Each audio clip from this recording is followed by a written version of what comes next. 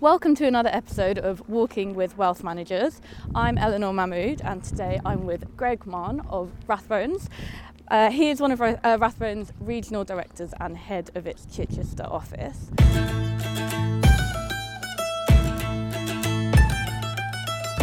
We've met in Chichester today and we're now in the South Downs. We're right in the middle of the Goodwood estate and it's quite cloudy today, but the clouds are beginning to break a bit, so we've got a tiny bit of blue sky, but I think we are safe on the wet weather front. So thank you for joining me today, Greg. It's a pleasure. Perhaps you could tell us a little bit about where we are today and why you've brought us here. Well, we are in the South Downs National Park, which was created last year. And we are on the Goodwood estate, which forms part of that, in the South Downs, and we are walking north as we speak. Behind us is the Goodwood racecourse, and that looks back south and across towards the Isle of Wight. How far away do you live from here, Greg? I live about 18 miles north of here, just outside a town called Petworth, which gives me about 25-minute drive to the office, which for me is quite a good thing. It gives the opportunity to wind down, having left the office. The only thing that stops me or holds me up going home are cows crossing the road. So it really is quite rural living. Looking back over your career, you've got a fair amount of years in the industry, haven't you? And you've spent over 15 years at Rathbones? I spent just over 15 years at Rathbones. Okay. So why don't we kick off with how did you get to where you are today? How did I get to where I am today? I was lucky enough to be one of, I think, the last group of people that went into investment management as a non-grad. So I left school and I joined a business called Smith Newcourt, which was in 1987, so in the late 80s. And Smith Newcourt was a fairly newly formed business and was the amalgamation of a jobbing firm called Smith Brothers and a broking firm called Scott Goff Latham. Okay. And Rothschilds at the time bought a 30% stake, and Rothschilds happened to be in a their building was called Newcourt. So we the business ended up being called Smith Newcourt, and that eventually became Merrill Lynch. But I started there. I spent 3 years with them, ending up institutional sales trading. And I had always, my intention was always to go into wealth management of some sort, what we would have described as private client broking at the time. And one of my then clients was a firm called Murray Johnston, and they concentrated on institutional business, ran a number of investment trusts as well. The business was based in Glasgow, but in the very early 90s they set up a private client business in London, whom I was broking to from an institutional sales side, and they asked me to join them as a trainee fund manager. So I then moved to Murray Johnston and started on the road of private client investment management. An opportunity arose with a ex-colleague of mine to help develop the private client business of a company called Premier Asset Management. And so having come back to London, I then joined Premier, where we set about developing their private client business.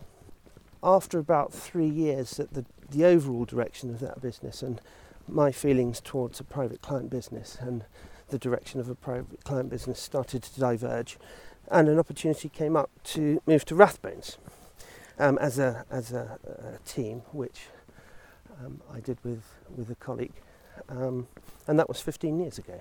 Okay. And so then you moved to Chichester when you joined to Rathbone? Well, that in itself is a story, in that we were interviewed in London, first and foremost by a headhunter, and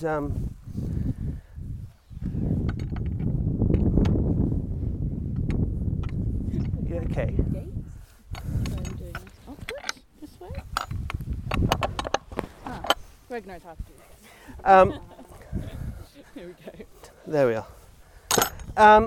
We were interviewed first of all by a headhunter, and the whole attraction of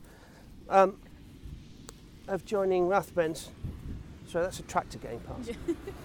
And the whole attraction of joining Rathbones was huge. Very, very, very good name. Very long established name and lots of good people. And so we met the headhunter and thought this was a good idea. And he teed up a meeting with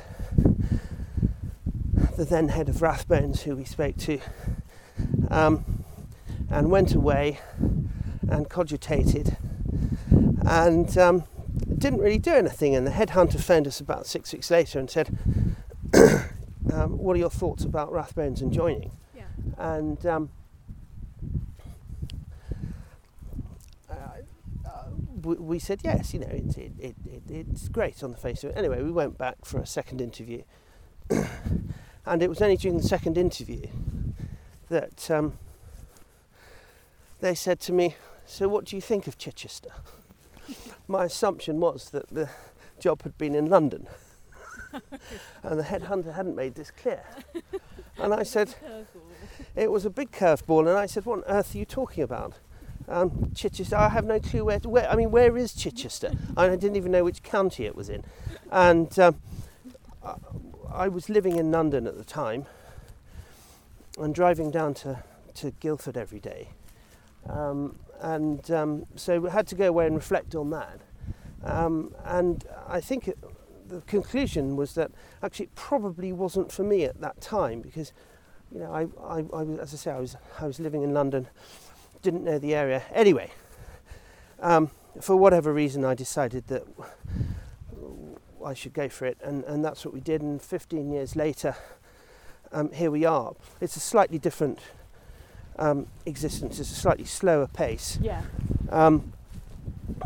But I was very keen right from the start that we should be an extension of London, and that actually a client walking into our office, in my view,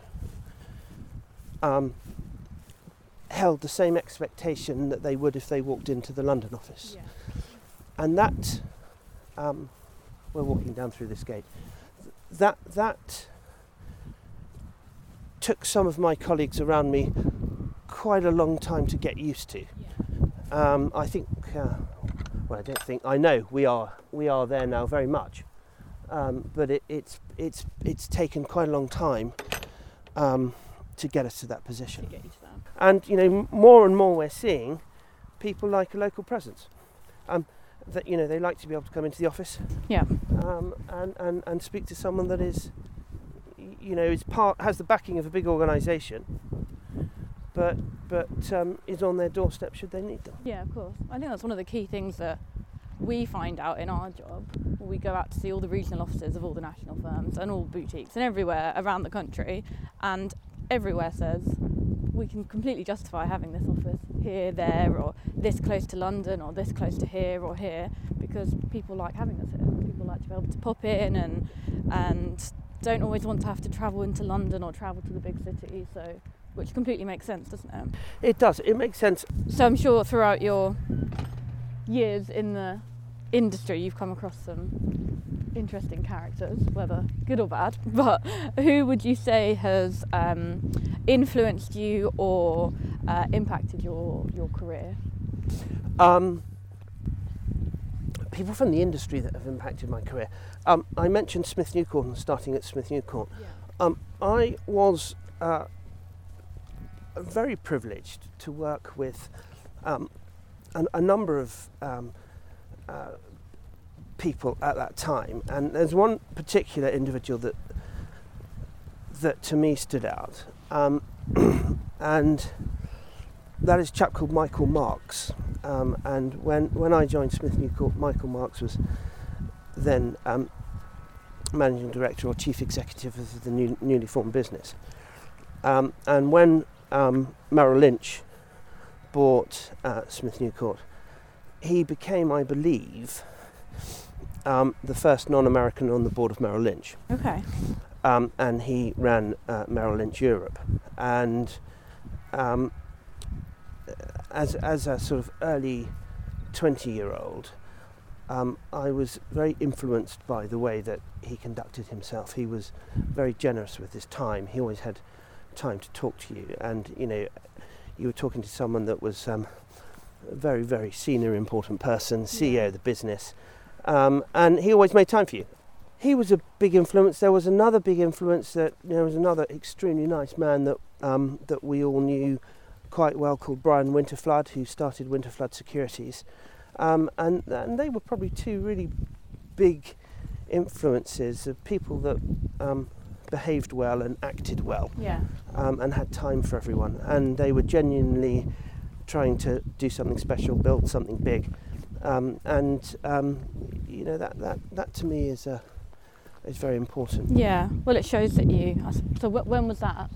Back in. That was back in the early days. That was back in the late 80s, early 90s. And even now, you still. Yeah, still sticks with you. It still sticks with me. Yeah. And I suppose it ties in nicely then to my next question, which would be, what's the best advice you've ever been given, or the best lesson you've learned, or something again that's maybe stuck with you throughout your time? Should we go this way? We'll go this way. We don't want to end up in there. Life is not a dress rehearsal, and I think that we're transient, we're passing through, and I think that we've all been given opportunity. I'm a great believer that I completely accept that there are people that are less well off, disadvantaged, but the vast majority of people, if they want to, have an opportunity to move their lives forward. And I think, certainly I feel that I've been given a huge opportunity, and I think it would be a huge waste not to make the most of that and to help develop something bigger. It gives me huge personal satisfaction when we get to various milestones, and I think you've got to. I really believe that it's only when you actually genuinely start to put people in front of you that you start to succeed as an individual.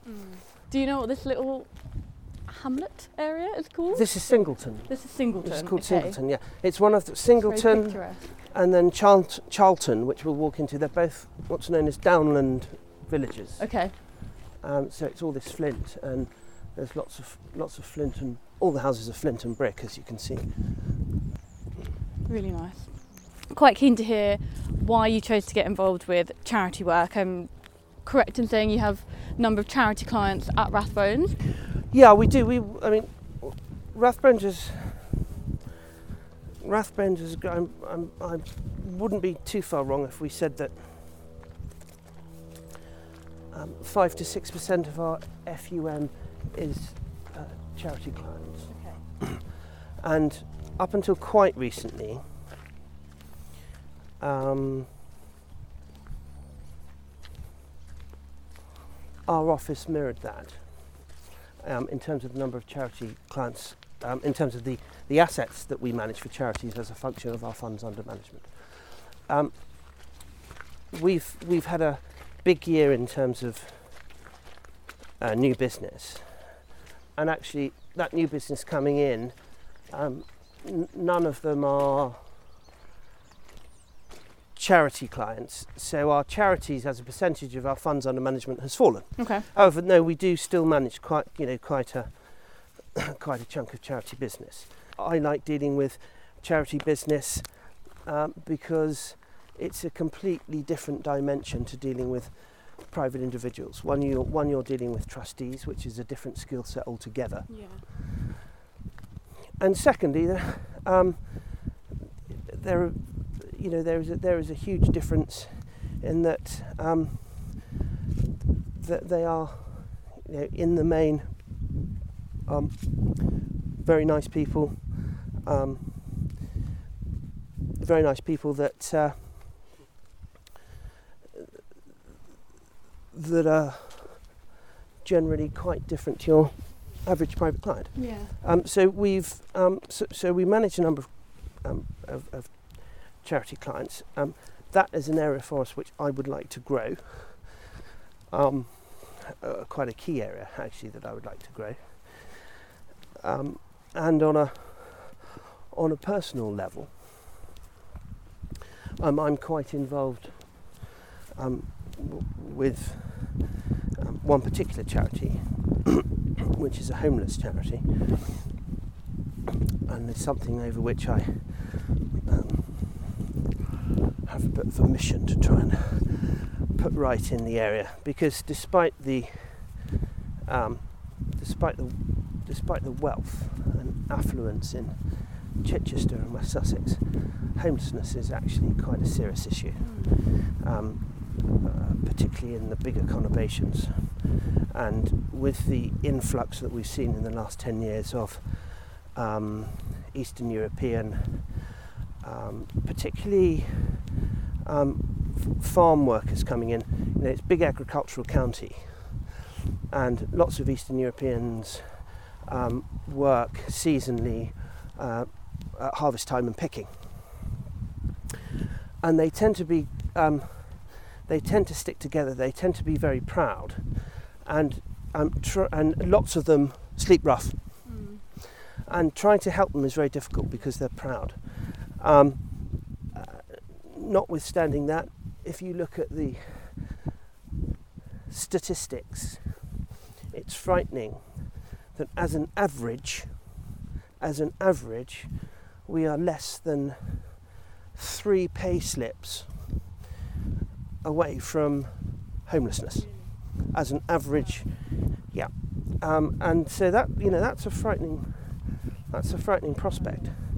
And so I'm involved with a charity down here called Stone Pillow, and when most people view homelessness, they've got a picture in their mind of probably a winter's day. It's freezing cold, and therefore they want to give someone a hot cup of coffee, a shower, something to eat, a bed for the night. That's only half the issue. A lot of the homelessness that we see around here is the clients, as we call them, have either or both alcohol abuse and substance abuse issues. So we put them on a program of rehabilitation, which can last up to 6 months, including helping to find them jobs and getting them back into society. Are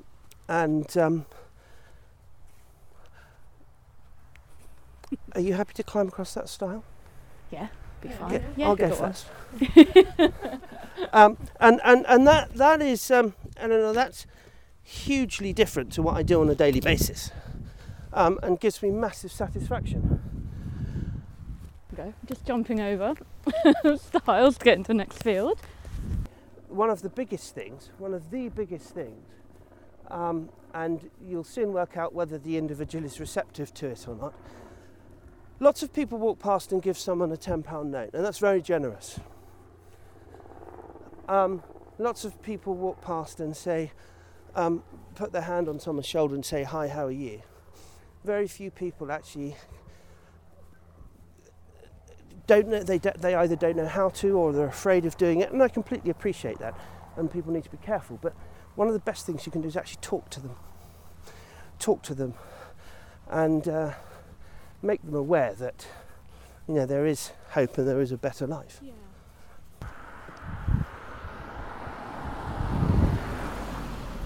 It's a client, I'm going to say. Hello, sir. Hello. How are you? For a walk. So we're just walking back up the road to where we parked the car, and we've got the racecourse in view. Am I correct? That is Goodwood Racecourse. Yep. And Greg's just bumped into a client of his driving along the road. Well, thank you very much for joining me today, Greg. We'll Thank wrap you. Things up. It's been really interesting hearing your story, so thank you again. Lovely. Thank you very much for your time.